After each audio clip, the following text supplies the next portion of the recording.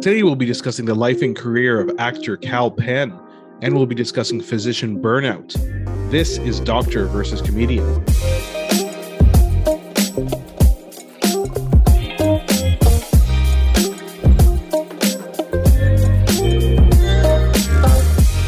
I'm Dr. Asif Doja, and this is the Doctor of Laughs. Not a real doctor, and neither is Kal Penn, by the way. Ali Hassan. Every episode I pick a topic for Ali from comedy and entertainment, and I question him about it. Then Ali picks a topic from medicine and health and grills me on that topic. Today, coinciding with the recent release of the book You Can't Be Serious, we'll be discussing the life and career of actor Kal Penn. Then we discuss the topic of physician burnout. Unless you're too burned out to talk about it, huh? By the way, you said we're going to be discussing the life of career of actor as if he's Anthony Hopkins and in the, December of his years. It feels like we're doing a retrospective on a guy who's quit. But in fact, pretty, how do you want to say it, like a experience-heavy life already that he's led, right? Outside of just being a standard run-of-the-mill actor. I think it's been quite an interesting life he's already had. And of course, we are talking about him because of his memoir that came out in early October called You Can't Be Serious. So some of you might have read it. Some of you may plan to in the new year. Like myself, I plan to. It's your New Year's resolution. No, don't say it. That's a curse. Oh, sorry. Okay, well, let's get into Kal Penn. Yes.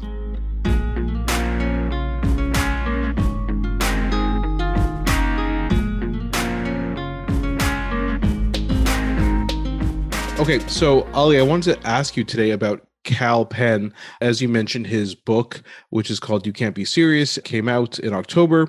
And I thought we could just go over his career and your thoughts about him, because you and I offline have kind of talked about, in our words, trailblazing brown actors. And he is it. He's the GOAT of that particular category. And let's be clear what we're talking about. We're not talking about Bollywood actors, right? We're talking about people who moved to either the UK or particularly North America is what we're talking about, and made a career in acting. Yeah, you must think our listeners are real morons to have to clarify that. But no, we're not talking about that. No, that's not it. I just want people to be like, well, what about Amitabh Bachchan? Okay, everybody relax here. Yeah, you're probably right. We were going to get a lot of letters with the words Amitabh Bachchan in it. Yeah. Thank you for avoiding that flood of emails and letters that we were going to get. Yeah, he's an OG, man. He's an OG. What was the first time you saw Kal Penn in a movie? So the first time is, I never watched Van Wilder with Ryan Reynolds, but I saw clips of it. And I said, there's a brown character in this. That's the first time I can remember seeing him in something. And then when he was in Harold and Kumar, I went back and realized it was the same person. What about you? Okay. Yeah, so you never saw American Desi? I did, but after I kind of was exposed to him for that. Because I saw American Desi and then I didn't realize, again, it was the same person. I only realized that afterwards. So this is a sad fact that our listeners should know about, that Asif Doja, a brown guy, thinks that all brown people look alike or cannot distinguish. It's almost the opposite. It's almost I thought he was three different people, but America at that time was only hiring one brown actor for movies and TV shows, and it was Kal Penn. So, but you were saying American Desi was the first time you saw him? I did. And so this movie is from 2001, and it was directed by a guy I befriended in the end, my friend Piyush Pandya. And Piyush, he's an IT guy, but this was just a thing that he really wanted to do. And I think I certainly thought that he was going to become a director. And no, he never did. He never did. He was a director, but he didn't pursue it after that. He didn't pursue it. And I don't know how much directing he did. It's pretty lean, his directing experience. Mm-hmm. So given that, and given some pretty lean acting experience on the part of his leads, not as lean as Piyush's, but actors we knew anything about. Like, what brown actors did we know about in 2001? Mm-hmm. Hardly anybody, which is why, and I think a couple of them went on to do great things, but definitely Kal Penn was actually, I shouldn't say that, Rizwan Manji. What am I talking about? Rizwan Manji was also American Desi. They both stood out as far as their personalities, and their natural charisma on camera. And sure enough, they went on to have great success in Hollywood and continue to have great success. But I shouldn't say sure enough, because charisma on screen and on camera doesn't necessarily translate into a career. And that's part of the interesting thing about Kal Penn's journey and some of his stories that he tells about, trying to break into this industry. He wasn't doing it just for a favor. He wanted to be very much an actor. And so when I saw him, I was immediately, there was no IMDb. It was very difficult to look up people in 2001. But I remember the first thing I was like, who is that guy? And he was very funny. He was just like every funny brown guy I knew in a way. He was so relatable. And I think that's what he talks about in his book as well. This idea of he's always been relatable to people because although it's fun for him to pick roles where he's a murderer or something, it's so unlike who he really is. And he says a comment to my relatability is that I've spent many years just having complete conversations with strangers, which turn out to be pretty deep conversations sometimes, which also leads me to a moment of shame in my life when I met Kal Penn. Oh, I didn't know you met him. What? Yeah, I met him at the craft table, at the dinner table for Designated Survivor. So I was on 3 episodes of this show, Designated Survivor. Kal Penn was, I think, on every episode of Designated Survivor, he would have been. We were never in any scenes together, so I didn't expect to meet him. So I met him out of the blue, just at the table. I think he was about to start filming. I was wrapping up, something like this. And it was such a quick interaction, and I had, nothing in my mind that I just didn't want to be that guy who's like fanboying. I didn't want to make him uncomfortable. He's on set. The idea is, act like you've been there before, Hassan. Act like you're a seasoned actor. You know what you're doing. You don't have. But to meet him, I was dying to tell him, like, man, you're an inspiration to so many brown guys. But he's like, is this vegetarian? What about this? Is this vegetarian? And, hey, man, you're an inspiration to, there was no in. So I had a very quick chat with him. And I said, I'm friends with Piyush, who directed American Desi. He goes, man, have you talked to Piyush recently? I said a couple of months ago. He goes, tell him I say hi. I haven't talked to that guy in a very long time. And that was it. Made this little connection and then never spoke to him again. But the shameful part is that in an interview on Shondaland, and I encourage anybody who's interested in this to go to Shondaland, Shonda Rhimes, prolific showrunner in Hollywood. It is her website, Shondaland. Her interview, not her interview, but one of her, staffers has an interview with Kal Penn, and it's great. And Kal Penn talks about how he was sitting in a bar in New York and some stranger just came and talked to him like they perfectly knew each other and said, when my dad was dying, we watched Harold and Kumar go to White Castle, and I watch it and I think of my dad. And I'm like, God damn it.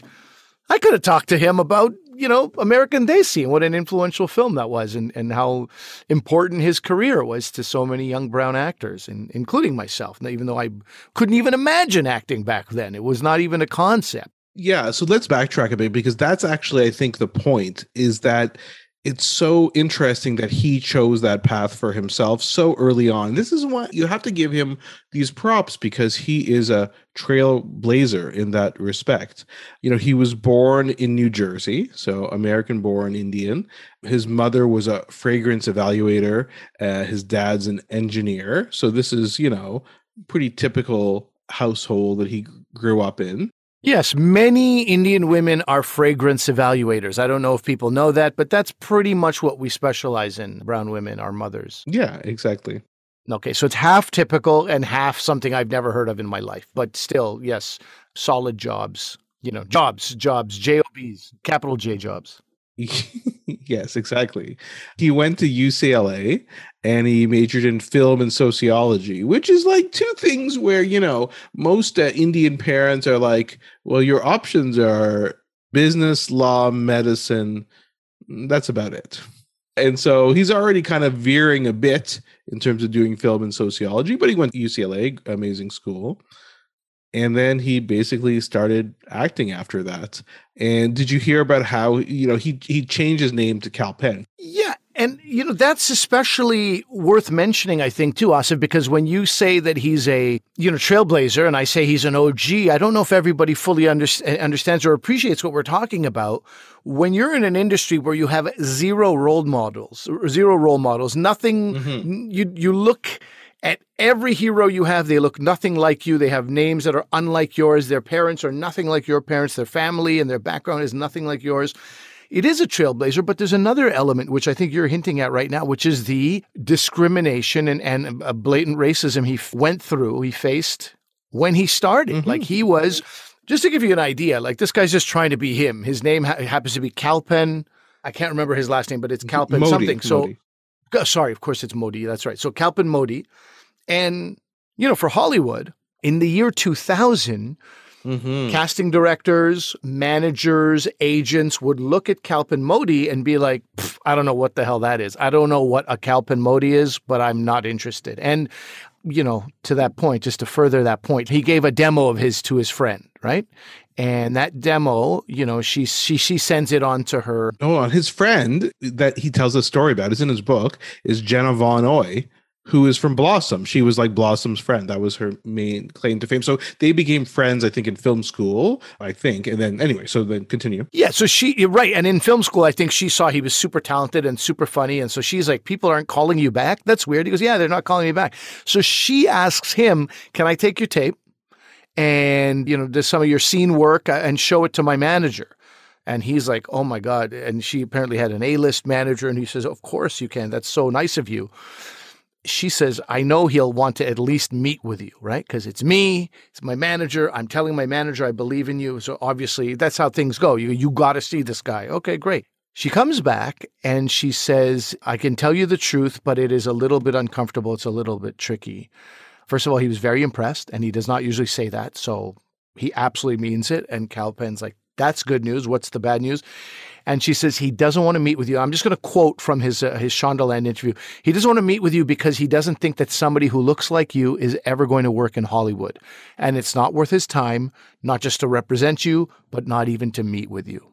So when we say trailblazer, when we say OG, it's like we cannot give this man enough credit. Okay? Because many people would see that and be like, I don't want to be part of a club that doesn't want to have me in their club. I'm not interested in this. This sucks. Audition after audition, going nowhere. But, at some level, he was a guy who really believed in himself. And I mean, changing his name to just Kalpen, also his audition rate went up by 50%. But he said, that's not why I was getting booked. I mean, I was getting booked just because. There's another great story he tells at the end of the Shondaland interview about the best advice he ever received. Did you read that, Asif? I think you did, right? Yeah, go ahead. I mean, I really like that. And if there's any actors or creatives who are part of our audience, and I know there are some, and some people need to hear this. He was asking this Black woman. She was an actor. She was part of the Screen Actors Guild, so the union. He wasn't yet, but he was at this party, and she was the only Black actor there. Maybe the only Black woman on network television at the time, he said. So he was asking her, how do you deal with rejection? How do you deal with the fact you may not get hired because of the color of your skin? And she said, I make sure that they know that that's the only reason that they're rejecting me. She said, I make sure I'm the best trained, right? She was classically trained in Shakespeare, MFA in acting from some top school.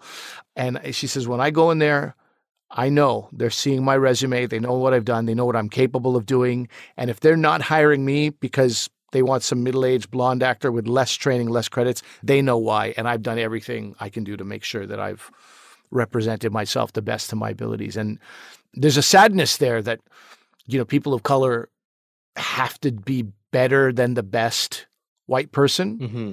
Man, I love that. I think I've told you, a veteran comedian from Vancouver, I remember once I was young in comedy and I was still that guy who's like, if 100 people are in a room and 97 are laughing, I'd be focused on the 3 who aren't laughing. Mm-hmm. And that was like very much like, what's going on? Why can't I make everybody laugh? And Kevin Fox, this comedian from Vancouver, I'm watching him. It's a show that I'm hosting. And we knew there was this table who just was not enjoying themselves. They just didn't like comedy or whatever we were giving them. They weren't picking up what we were putting down. And Kevin looks right at them. He's got the room laughing. He's doing really well. He looks at their table and he goes, "It's all right. I'm not for everybody." And he moved on. And I remember being, oh, wow, what a freeing thing for yourself, for the room, for that table, even just to be like, I don't really care if you laugh or not. You're not affecting me. And I'm not going to let you affect me. And I'm mentioning that to my own head. I'm mentioning that publicly. I love stuff like this. So this reminds me of that a little bit, but with so much more skill and training behind it. Like, I'm not going to let your rejection affect me. It's funny because Kal Penn says he can't actually remember the name of the woman who he met, this actress, which is funny. But it's betting on yourself, right? And that's what it is. And I love that perception where you can't give people a reason other than your race for not giving you a job or not doing that. And I think that's what we, as you said, people of color have to keep in mind. And it's very good advice. And it's interesting, as a segue, we should talk about the Harold and Kumar movies because... Well, I think that's what happened when I was standing across from Kal Penn. He was like, he's a vegetarian. And all I could think of was like, didn't you eat a bunch of burgers from White Castle? Yeah. I was completely like, I think that's why I couldn't come up with some good conversation. But yeah, no, of course, Harold and Kumar has to be discussed. Because that movie, again, and what I liked about that, so that was written by John Hurwitz and Hayden Schlossberg. Those guys went on to later create Cobra Kai, which is a great show on Netflix. And just the idea they were going to write a story like that with these two minority characters in the primary roles and them being minority characters wasn't kind of the crux of everything, right? It was just these two stoners going. They obviously there is stuff that comes in with Kumar's parents and things like that. Yeah, his brother, played by Canadian actor comedian Sean Majumder. Yes, he is in. Yes, and so there is some kind of some of those things are teased out thing, but it's not the main point of the thing. It's just that these are two stoners trying to get to White Castle at the end of their crazy night, and it was just such a revelation. I think it was so cool for me to see that, even though that's not really my jam, getting stoned and going to White Castle in the middle of the night. But I do like burgers, and I just think seeing this, I don't know, it was just amazing. Again, someone who's cast and a character created who happens to be brown, but that's not the point of their character. I never really saw that before. Yeah, that was great. I mean, that was... And I think, having visited my cousin, Zaki, who you know as well, like having visited American college campuses, they were pretty diverse, or at least maybe Zaki's Pakistani, so his friends were a different background, Turkish buddies, Vietnamese buddies, and a lot of white guys, obviously. But they all had a lot of different cool interests that were, not connected to their ethnic background.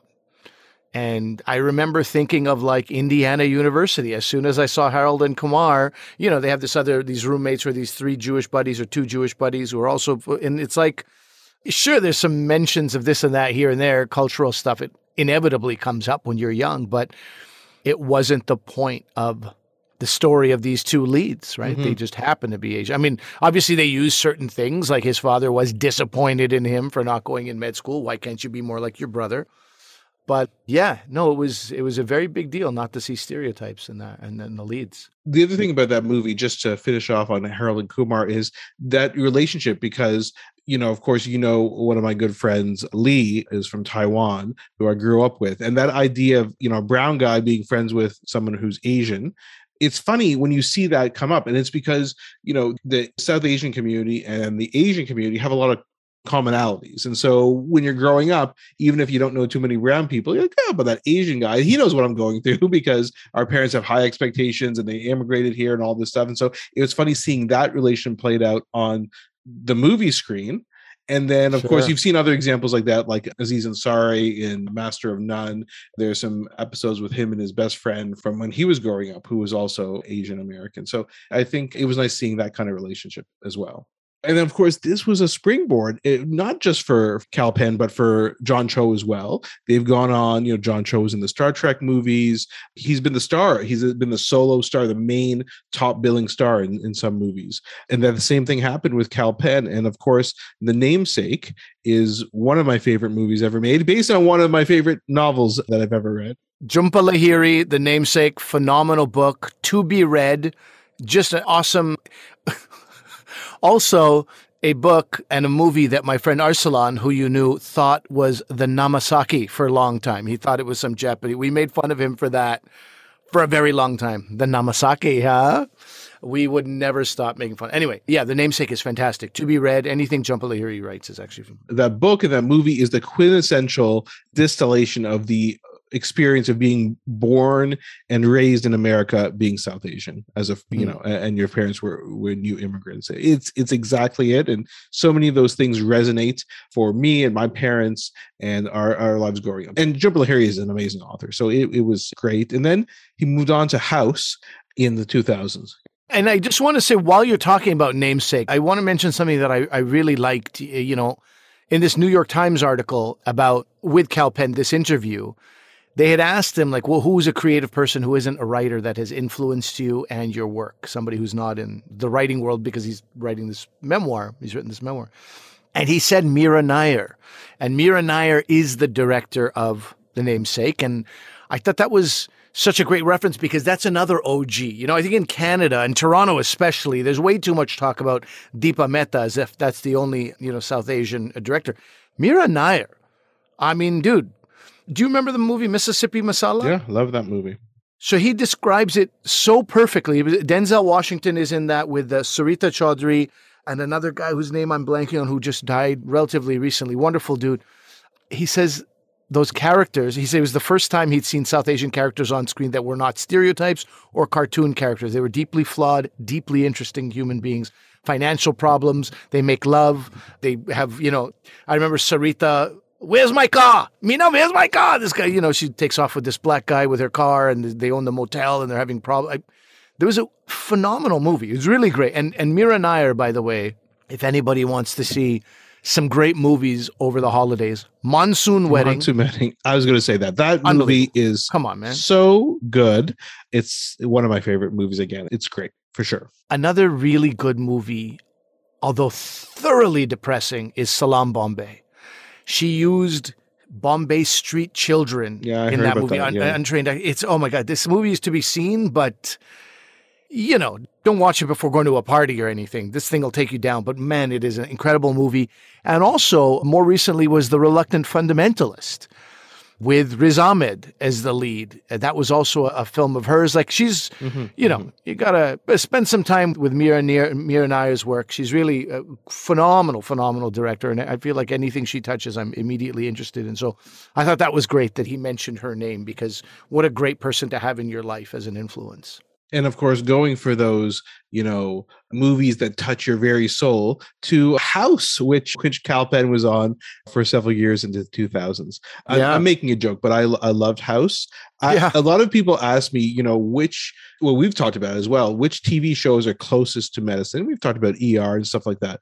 But in terms of what I do as a neurologist, House is the closest because it's actually what I love about medicine, which is I treat it like a mystery that you have to solve. Like there's somebody coming in with these symptoms. How do you figure out what's going on? And that's actually what I like the most about medicine is, figuring out what the mystery is. What exactly do they have? And it could be something super rare. So I loved House and my wife and I watched it all the time when it was on. And so he played Lawrence Kuttner. Right. So that's another, I'm glad you mentioned the name, because we've done this with Aziz Ansari. I always felt this joy that, man, I always blank on his name in Parks and Rec, but it was like Tom Haverford or Haverford, right? That's a big thing for South Asians. Look, you mentioned Van Wilder. Do you remember what his name was? Kal Penn's character's name in Van Wilder? Taj Mahal Bandalandandabad. Sounds realistic. Okay, that's realistic. And then that's in 2002. He had zero ability to, have any, what do you want to say? He had no strings to pull. He couldn't be like, hey, I wonder if we can change that. Not at all. And then you look, fast forward to House, and Lawrence Kuttner. I mean, that's a real source of pride for me. That's 2007. That's from 2002 to 2007. That speaks to the work he's done, the work he wanted to do, the people he was working with, where he was able to be like, listen, this is not what I want to do. This is not who I'm trying to do. And I'm not sure about the story behind it. If my guess would be the character was created first and then he auditioned for it and they said, okay, we'll give you this character. Him, in fact, and they go back in the show, eventually you find that he was born to South Asian parents, but then later became a foster child and was adopted by American parents, so Caucasian parents. So but they go through all that later as time goes on. And so that was amazing. I agree in terms of just even his name and the fact that he's South Asian didn't have much to do in terms of his name. And then I'm going to spoil part of House for everybody, by the way. So then the No, way too he soon. left the show was amazing. Still one of my favorite things I've seen on television. So, well, not this exact part, because he's found and he committed suicide. That's how he leaves the show. So I'm spoiling that for everybody who hasn't watched all of House. But the issue is, House was obsessed with figuring out, right? His special ability, in quotation marks, was even though he was a curmudgeon and a drug addict and a horrible person, he could figure out and understand and get to the diagnosis. So what happens is he tries to figure out why Lawrence Kuttner, Kal Penn's character, committed suicide. And they go to his house and they interview people. They try and put it all together, and House can't figure it out. And that stays with House the rest of the series. That he was never able to figure out. He can figure out everything, but he can't figure out why one of his friends and colleagues did this. And it's very powerful in the end. So that again, a great role for Kal Penn. Again, not based entirely on him being South Asian. And then, do you know why he actually asked to be written out of the series? Do you know why, Ali? Was that the Obama years? Yeah, exactly. Was that politics? Okay, yeah. I don't think we have to go through everything, but it was Olivia Wilde, who was his co-star in House. Now, she's like quite a big director now, and also happens to be dating Harry Styles, but that's not irrelevant. She's a great actress and director. And so she was very involved with fundraising for Obama's campaigns. And she brought Kal Penn along, and he wasn't that interested in it. And there's some really good interviews, and it's all in his book, where he talks about, he kind of challenges Obama on this like environmental issue. And Obama like basically schooled him and knew way more, of course, than Kal Penn ever knew about these different issues. And he's like, this guy's the real deal. And that's why he, continued fundraising for him and stumping for him. And then when Obama won the election, he left House and was offered a job in the White House, which he accepted. And he did that for several years during the Obama administration. It's a good lesson in that story. It's a hilariously self-deprecating story because he's kind of a nerd, he says, and he subscribes to Foreign Affairs magazine, I think it was. And so he had read something about ethanol.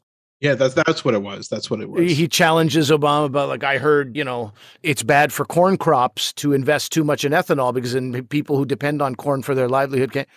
And Obama goes, oh, yeah, I read that in Foreign Affairs recently. Like, Kal Penn was trying to act like it was just a smart idea he had, but he had, Obama had read the exact same thing. He was basically, so always say, I was reading recently in a magazine, you know what I mean? So that you don't, but it's a great story and it has a great ending, which is Kal Penn, staying in Iowa for a couple of, I think, months. And then it was the screenwriters strike. And so he just stayed on and traveled across America supporting Obama. And he said he was inspired by all these young people working for next to nothing for him. And it's a good story. And then, once he finished working at the White House, then he went back to TV and movies, and he was on Designated Survivor, as you said, for several seasons. So, and that's basically, and he's still actively working in Hollywood now and has made his career. And then, of course, his book that came out, and of course, his book has this kind of revelation about Kal Penn that he's gay and has been with his current partner for, I think, 11 years now. And it kind of goes over some of his decisions about why he came out and how that came about. So that's kind of a big topic he's talked about on some of the recent interviews over the past few months as well. Yeah. I want to read this book because this is, a personal hero of mine. I don't want to throw the word hero around loosely, but, I do look up to him and, revere Kal Penn. Secondly, he talks about this writing process, which I am now very familiar with. I feel like I can write scripts. I can write. It's the same thing that he was saying, that I write this and I wrote that and it all worked for me. But all of a sudden, it's like you start writing things about your own life and it's very different and it's very dark. And he said the exact same thing my editor had said to me, which is that this is some pretty dark stuff. And as a writer, you're like, yeah, where's the funny? Where's the comedy? Mm-hmm. So you have to spend this time going through revisions and be like, oh yeah, I need distance, which I actually have from the darkness. Don't go back and revisit it like, it's the day you were punched in the face by some bully. Talk about the, the comedy of it or perspective it gave you 20, 30 years on. So I really like that. I want to read this book because of that writing process he went through. I was definitely curious about this relationship. I don't think anybody has ever talked about Kal Penn being gay. Not that they should, not that they need to. That is 100% his business. But Hollywood is such that these things come out, you know? Mm-hmm. But my first thought, as a self-deprecating brown person, my first thought was like, wait, 11 years and you only just got engaged? I mean, buddy, this is disappointing on 2 levels to your parents, potentially, right? But I was curious about how, he ended up talking to his family about it, because that can sometimes be a difficult conversation, especially sometimes with certain South Indian families and situations. But it's funny. Again, this is just him being a trailblazer, but this is what he said. He said, "It sounds jokey, but it's true. When you've told your Indian parents and the South Asian community that you intend to be an actor for a living, really any conversations that come after that are super easy," which is pretty funny. Yeah. And I'm sure true. He again, even for his own life, he had to kind of bust down doors, and just be accepted for who he is when it came to his profession. And then he was able to kind of follow that along with his personal life as well. So I think, we're both on the same page here. I mean, it's really, like I said, we've talked again about this before. The only person who was brown on TV when we were growing up was Apu. And to have this, and Kal Penn also, by the way, he has his own thoughts about Apu. He basically hates he hates the character. Not positive. And he's definitely allowed to have that opinion, but that's also in the documentary, The Problem with Apu. But Kal Penn's featured a lot in it. But listen, Kal Penn was really the first actor that we really noticed on screen in the early 2000s, and again, especially not playing stereotypical Asian characters. Taj Mahal from Van Wilder accepted, but after that he wasn't. And so, I mean, I think we've been pretty clear.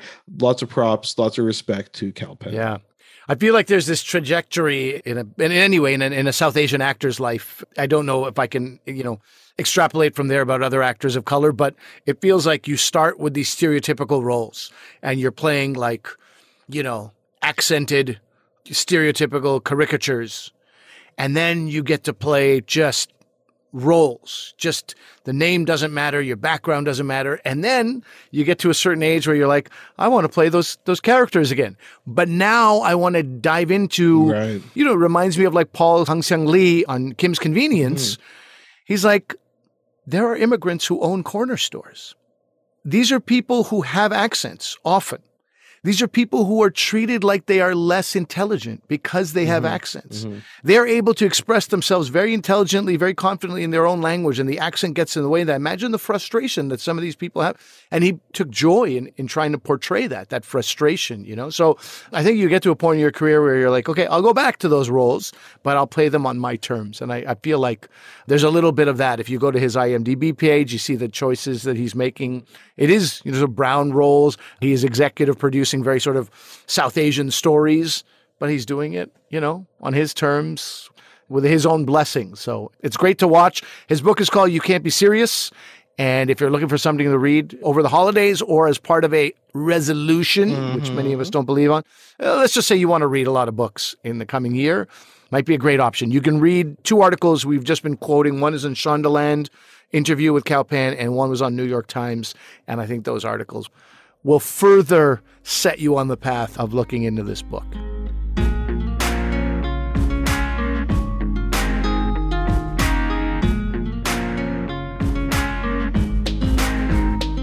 All right, so this chunk of the show, Asif, I wanted to ask you something that, again, you mentioned how we talk offline, which is hilarious because that's, our relationship has 99% been offline and only now come online. But we've had conversations about physician burnout in the past.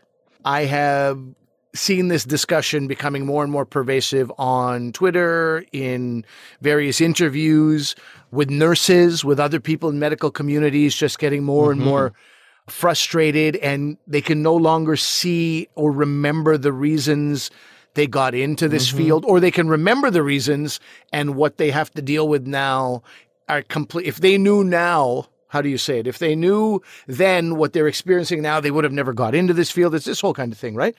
So this is an obvious topic, and this may even be something that we have to do in 2 parts in the end, because it's very broad. I wanted to ask, what is physician burnout? And I'm sure, there's tons of healthcare workers who are having the exact same thing, but physician burnout I only talk about because it's you. I wanted to ask about, how real is it? What are the consequences of it? What does it mean? And where are we seeing it? And how is it manifesting? So it's a broad thing to talk about, but I guess we'll start with, what does it mean, physician burnout? And also, what is its connection to now, 20 months of a pandemic? Yeah, I mean, so many good points you raise. And I think you're right. We are going to focus on physician burnout. I'm hoping in the new year, we can also focus on some other healthcare workers, especially nurses. I mean, there's such a crisis going on with nurses, especially in North America. We should really talk about that. So I think we should think about that. And it's tough, right? And if I can compare it, I don't know if this is a fair comparison, but like, if you're on a TV or movie set and they're really behind and they're getting stressed from the producers to hurry up, the director feels that, but there's not so many other people, integral people on a movie set that are important. So you can't just focus on just physicians, just like in that situation, you can't just focus on the director. So I totally agree. And with the thing you mentioned about the pandemic is also really important too, because physician burnout was probably at a crisis level in 2019 already. Oh, see, that I did not know. It wasn't being spoken about. It wasn't in interviews that were coming across my radar. That said, I didn't follow a half dozen physicians and nurses in 2019 on Twitter. Yeah. And I'm sure you see more now because of the podcast. Yeah. Well, no, also because of the pandemic, brother. I wanted to be on the forefront of what the hell's happening. Oh, I thought it was just because Doctor versus Comedian. No, I have a life outside this podcast, but yeah. Well, anyway, so, but, and I don't just mean 2019, it's been an ongoing problem. We can talk about some of the root causes maybe in a sec. And then the pandemic hits. Obviously, healthcare is severely affected with the pandemic, the stress on people. People forget there was a time at the beginning of the pandemic where, again, everybody knows what PPE is. We did a whole episode on masks. We giggled our whole way through it. PPE. Oh my God. We didn't. Yeah. Okay. We all know. We didn't know if we were going to have masks and protection for a while because there was a worldwide shortage as we were waiting for the supply to increase and deliveries to increase. So just the stress of COVID on top of everything, as I always tell people, I've said this a million times, there's not, when I ask a patient if they're stressed and they say no, I'm like, oh, that's weird because 7 billion people in the world are stressed right now. And you're the one person who's not. Like, everyone is stressed at this point in the world. Yeah. But it's tough when it's healthcare and really it's a medical issue with the pandemic, and it's been so stressful for healthcare workers. So that's really contributing more and more to burnout. And you're seeing this, as you said, online, on social media, opinion pieces. We're seeing it talked about a lot more. So we'll go back a second and answer your question, which is, what is physician burnout? So people kind of say it comprises three things. It's obviously related to your work as a physician, and it involves emotional exhaustion, depersonalization, and a reduced sense of personal accomplishment. So emotional exhaustion is like you feel used up at the end of the day. You have nothing else left to offer your patients from an emotional standpoint, from an empathy standpoint. And of course, the worry is that may also bleed into your personal life. Yeah, you want to have, you don't want to have that emotional exhaustion for your family, right? Depersonalization is treating patients like objects, not as human beings, which of course they are, being callous, hardened. I mean, there's some doctors who specialized in that since day one, though. Yeah, right? but those are the jerks. Yeah. And we've talked about those doctors on previous podcasts. I mean, those people, like, we're just hoping that they can leave. Those are the ones we want to leave the profession. Sure. And this reduced sense of personal accomplishment, feelings that you can't, helplessness, like you can't help the patients, and no value that you're getting in your job. And really, everyone should get value and satisfaction out of their job. And if you don't, it's really, I know some people can't for various circumstances, financial circumstances, etc., other work-related circumstances, but that's anything I ever want for my kids is for them to get some sort of satisfaction out of their job. That's the most important thing. So when you're not getting that in something like healthcare, that's really concerning. So those all kind of contribute to what burnout is. Do you have like numbers of where it was, percentage of the industry prior to the pandemic and then during the, I just want to know how common it is and how much on the rise I'll give you a couple of examples. It's been increasing over the past few years. So they say there's burnout symptoms in approximately 50% of studies of physicians in training and practicing physicians in the US, for example. That was pre-pandemic, right? That was from around 2018, 2017 or so. But just to give you a recent example, the Conference Board of Canada, so here in Canada, they surveyed 200 healthcare professionals, and over 50% said they were unsupported or ill-equipped for the changes taking place in medicine over the course of the pandemic. And 97% said that they reported that fatigue and burnout have increased in their workplace. So implying either themselves or other people. And I think if you ask just about every physician in Canada right now, they would agree with that. So again, it may be not themselves that are experiencing it, but they're seeing it overall, the sense of being overwhelmed. And, it's everything we talked about before just a few minutes ago, but it's also like, when physicians are being personally attacked, either yelled at, screamed at, verbally assaulted in person, on social media as well, for advocating vaccinations and things like that. It's very disconcerting, to say the least. I think many of us could take a very, well-educated guess on why things have gotten worse during the pandemic. But why do you think burnout was on the rise prior to the pandemic? What was happening in the medical field that was increasing that? Yeah, so there's a lot of different kind of causes that they've looked at in terms of why burnout has been increasing over the years. And one thing to kind of put to rest now is there could be a theory, right, that maybe medicine attracts people who are more likely to be burnt out, right? Maybe that's it. And that has shown not to be the case. Other people, probably misogynistic people, will say, well, you know what's been increasing in medicine over the past few years? The number of female physicians. So maybe that's it, but that's been shown to not be true either. So we can kind of put away some of those ideas that it's an inherent problem with physicians. It's an inherent problem with female physicians. That's all not true. One big thing is the use of these computerized order entry systems, which is a bit strange, right? Because you would think, oh, you're computerizing everything. The way we used to have to write orders is to write them down and give them to the nurse. And then they would, look at the order and then transcribe it, and then maybe go to the pharmacist and go down to the pharmacy and pick up the medication, then come back up, and then they would administer it. That seems to be pretty inefficient. So you would think that computers would be better.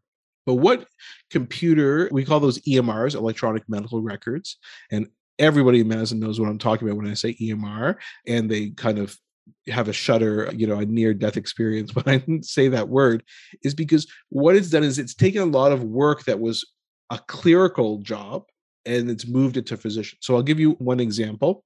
Physicians often used to dictate. You've seen that maybe on old television shows, right? And a surgeon does an operation and they go out and they dictate into a phone system or a dictaphone. They dictate everything that happened. Then they just give that to an administrative person and they transcribe what happened in the operating room. They edit that a bit, but that's basically done, right? Now you have to write the note. So now when the surgeon is done, they have to go to a computer and type out every single thing that they did in the thing. So they're responsible for not just typing it out, proofreading it, checking it, and then these just be sent automatically in quotation marks. So your administrative assistant would, type it out, you'd proof it, and then it would be sent out. Now you have to send it out to everybody. Okay, I got to click on their family doctor and I got to click on their other specialist who referred them to me, and I'll send that out. So it's these things that should be perhaps, or at least in the past done by other people, have now been passed on to physicians. And of course, there's a cost savings involved, right? Hospitals and physician practices used to have to pay for this example, dictation systems, right? And paying someone to type these out. Now they're like, well, you know what? We just saved a whole bunch of money because we don't have to pay for that anymore. So I'm just using that as an example, but that's the problem with these EMRs, is that they do that. The other thing is, just like with emails, if I was at work and I would have to write an order in person on a piece of paper to get something done. Now they can call me at home and be like, oh, hey, you forgot to do that. Could you do this? So suddenly, you could be asked to do something any time of night. There's messaging, like text messaging in the EMR system. So people can message you at any time of day. Can you do this? Can you do this? And things like that. So this EMR means you're doing more stuff remotely, which helped during the pandemic, but it's difficult to turn things off. And don't get me wrong, EMRs are useful in some respects. So for example, they can double check your medication orders. So, if I made a mistake, I added a 0 and I could have overdosed a patient on something, we'll catch that often and say, that's too much of a dose. So there definitely are good things about it. But one thing is, again, let's do a whole episode maybe on EMRs, and except it causes PTSD in people who have to listen to me talk about EMRs probably. But the EMRs are designed mainly from US manufacturers and software developers, and they're designed to maximize billing. So they're not designed to be in the best interest of patients. They're not even designed to be in the best interest of physicians. You think they would be because you have to maximize billing.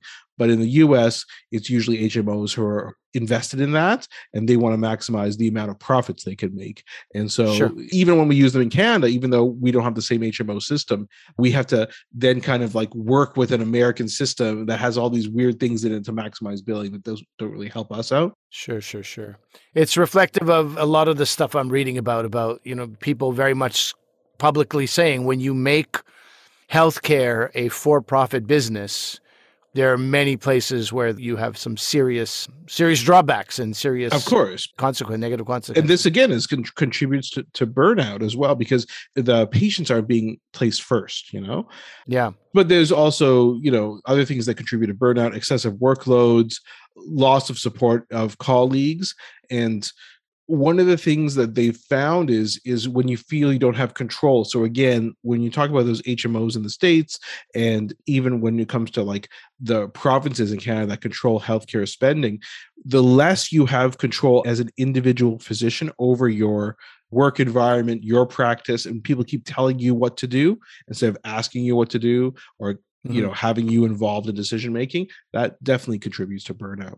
I'm going to ask you a very obvious question, but I think there may be a variety of answers on this. But what have been the consequences then of all this burnout to patients? Because you talked about, different effects of all this in the hospital and colleagues and work, but what about, I don't know, are patients saying something? Is there, an uptick in patient complaints as a result of this? Or I mean, it's death. Well, yeah, some of those things have been found. So some studies have found that physician burnout, if it causes suboptimal patient care, can be associated with a doubled risk of medical error and a 17% increased odds of being named in a medical malpractice suit for a physician. So you assume if there's a malpractice suit there, that something went wrong, or at the very least, there was a communication problem, because there's been tons of research on this over the years, but medical malpractice suits are often more a problem with communication. And you can say, okay, well, maybe that's just the jerk doctors you were alluding to at the beginning, right? But it's not. If you're rushed to do everything and feeling burnt out, then maybe you're not communicating in the most optimal way with patients, and that could have negative consequences. I know we're talking about something very serious here, but it's very difficult for me not to think about Arrested Development right now, and the doctor who's like, we may have to open you back up because I believe I left a pair of snippers inside you. I might not have, but it's unlikely. And then, and Tobias was like, or it could be his colon. I'd like to get in there and get some answers. Anyway, I can't stop thinking about Arrested Development right now, but obviously there's nothing comedic about this. That's the sad part, that this is like actual consequences that are not, written for funny scripts. These are like really happening to people. Well, and then there's also consequences to just the workforce of physicians, right? Because burnout can be associated with decreased job productivity and, job dissatisfaction. And one report says, that over time, the amount of people has doubled in terms of people who desire to leave their medical practice, not just retiring, but leaving their medical practice. So you can imagine there is consequences to patients even indirectly, right? If you can't get a family doctor, if you can't get in to see a specialist, if there's limited spots and a huge waiting list to get in, that's because maybe people are leaving the workforce. And in the United States, one statistic is that the burnout and the people leaving practice because of burnout, this lost productivity annually is equated to the loss of the graduating classes of 7 medical schools. So it's like all those people leaving because of burnout is like you just have 7 less medical schools in America now. It's interesting because, I was just thinking about, you mentioned medical schools. My thoughts were, these things have this trickle-down effect. It's a little bit slow, but now people who maybe wanted to go into medicine have chats with some doctors about what do you think? They're looking for mentors. They're looking for guidance. And there'll be more and more doctors who are like, don't get into this practice.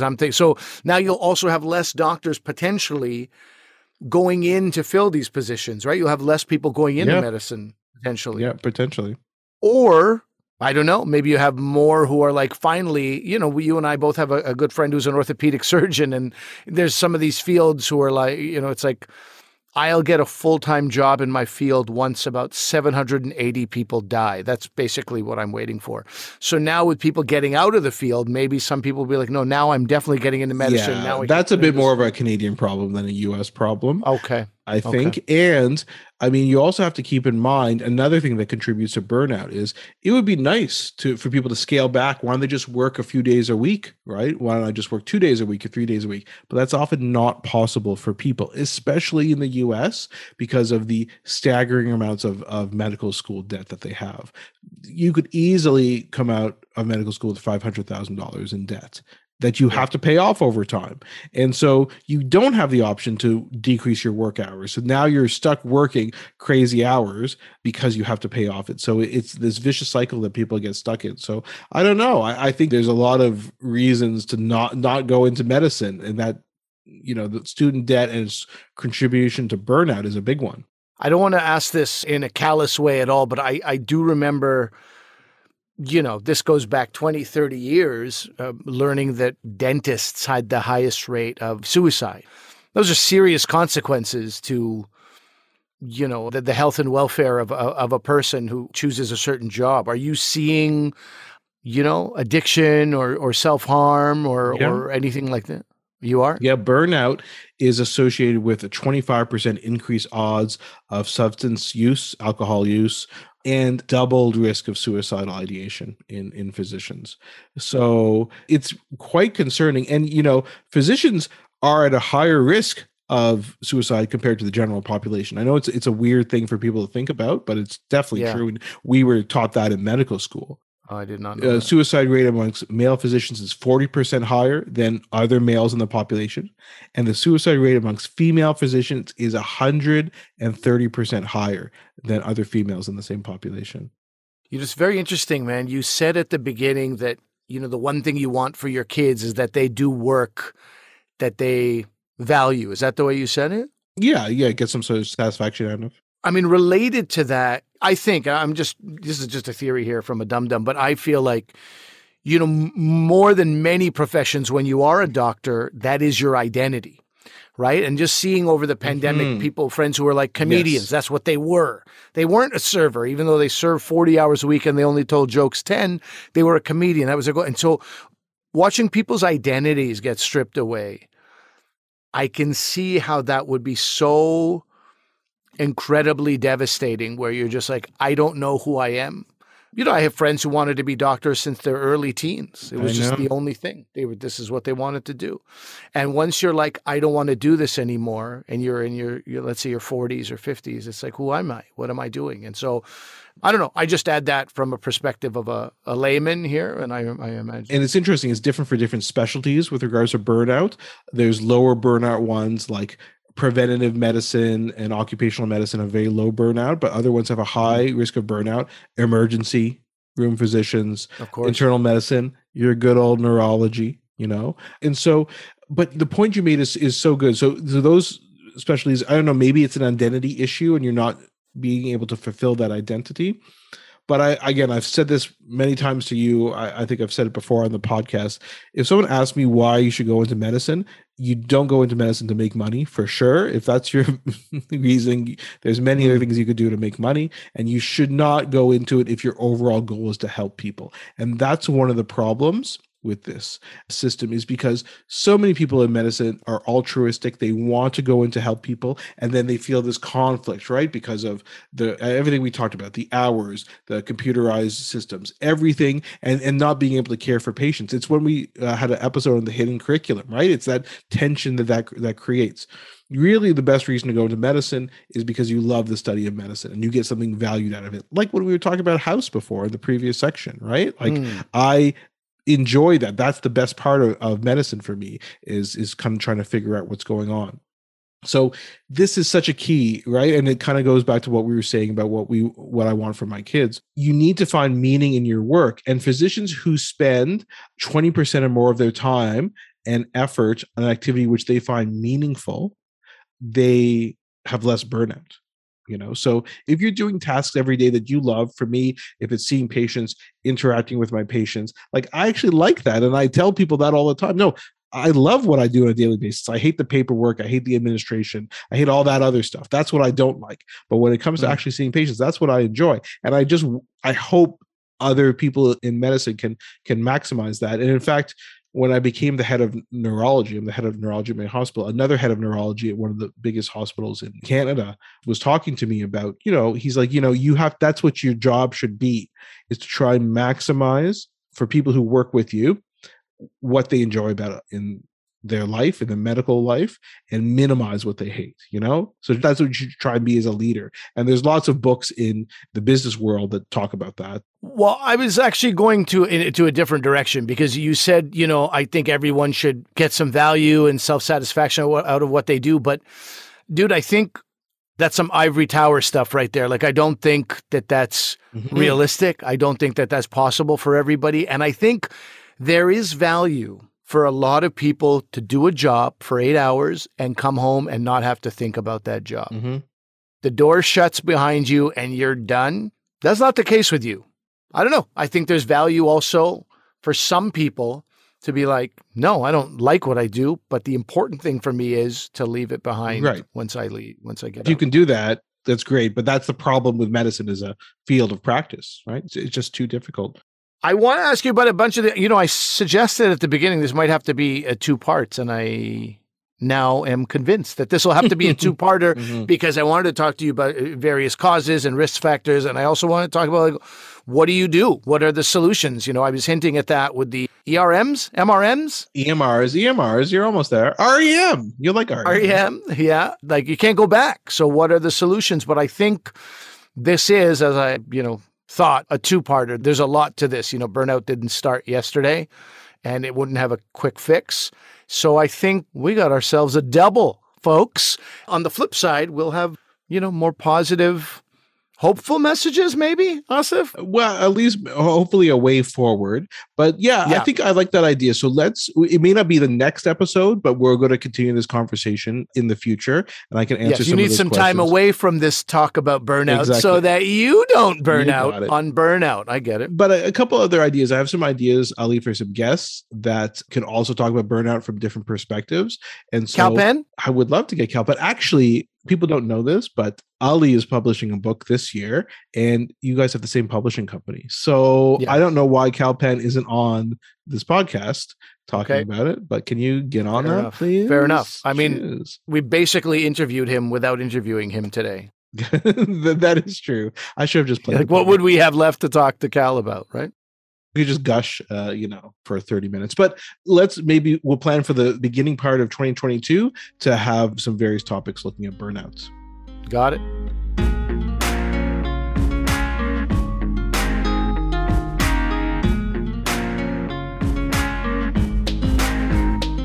Okay, Ali, so that's our show for today. Anything you want to mention or plug?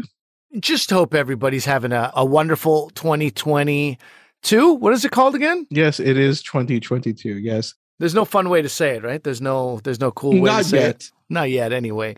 Yeah, all the best in the new year. If we should have kind of opened with that, I think, right? This is our first episode of the new year. Yeah. Shouldn't we have opened with it? Oh, well, what can you do? Listen, but of course, see, why is it that I have to mention all these things? You have a show that just came out. The first episode just came out. I was getting to it. I'm very, very happy about the show. It's called Run the Burbs.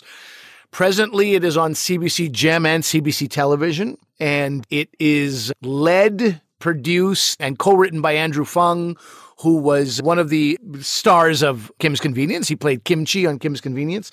Very happy to work with this guy. It's been an honor to be, witness to this man's work ethic, and it's been a really, really fun show. I think I told you I was supposed to be in a small handful of episodes, and I wound up being in the majority of episodes, and I think it was just because we had a lot of fun on set. I don't know how Andrew has fun. He works very, very hard, but I was able to have a ton of fun.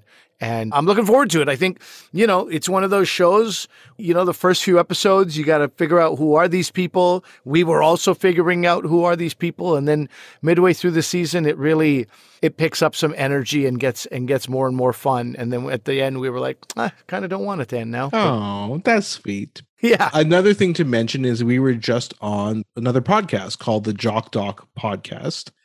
And was I though? Were we playing characters? Because this is a parody podcast. I cannot stretch that enough. We were not playing ourselves. It's a parody podcast. It's kind of an improv podcast. It's very much in the vein of Scott Aukerman and Comedy Bang Bang, if you guys have listened to them. It's quite a funny podcast. It's quite hilarious. And so they have these guests on. So Ali and I are playing two characters who are some shady alternative medicine business. But they were two characters. I don't know if we should tell them any more about that or if we just have them tune in. No, I think just plug Jock Doc and the Memets. Yeah, that's right. Those were our names. So just look for that wherever you get your podcasts. Search Jock Doc and you'll see we were just on a recent episode. So download that, take a listen to that, let us know what you think. And email us, drvcomedian@gmail.com. Reach out to us on Twitter, Instagram, drvcomedian. One thing that any of you who have used Apple and have updated your software recently, you got to click automatic downloads again for all your favorite podcasts if they updated your podcast app. So just make sure you do that because the automatic downloads really help us out. And remember that although I'm a doctor, I'm not your doctor. Medical issues we talk about are for your interest and information only, and they're not medical advice. Please consult medical professionals for actual medical advice. Thanks for listening. Bye.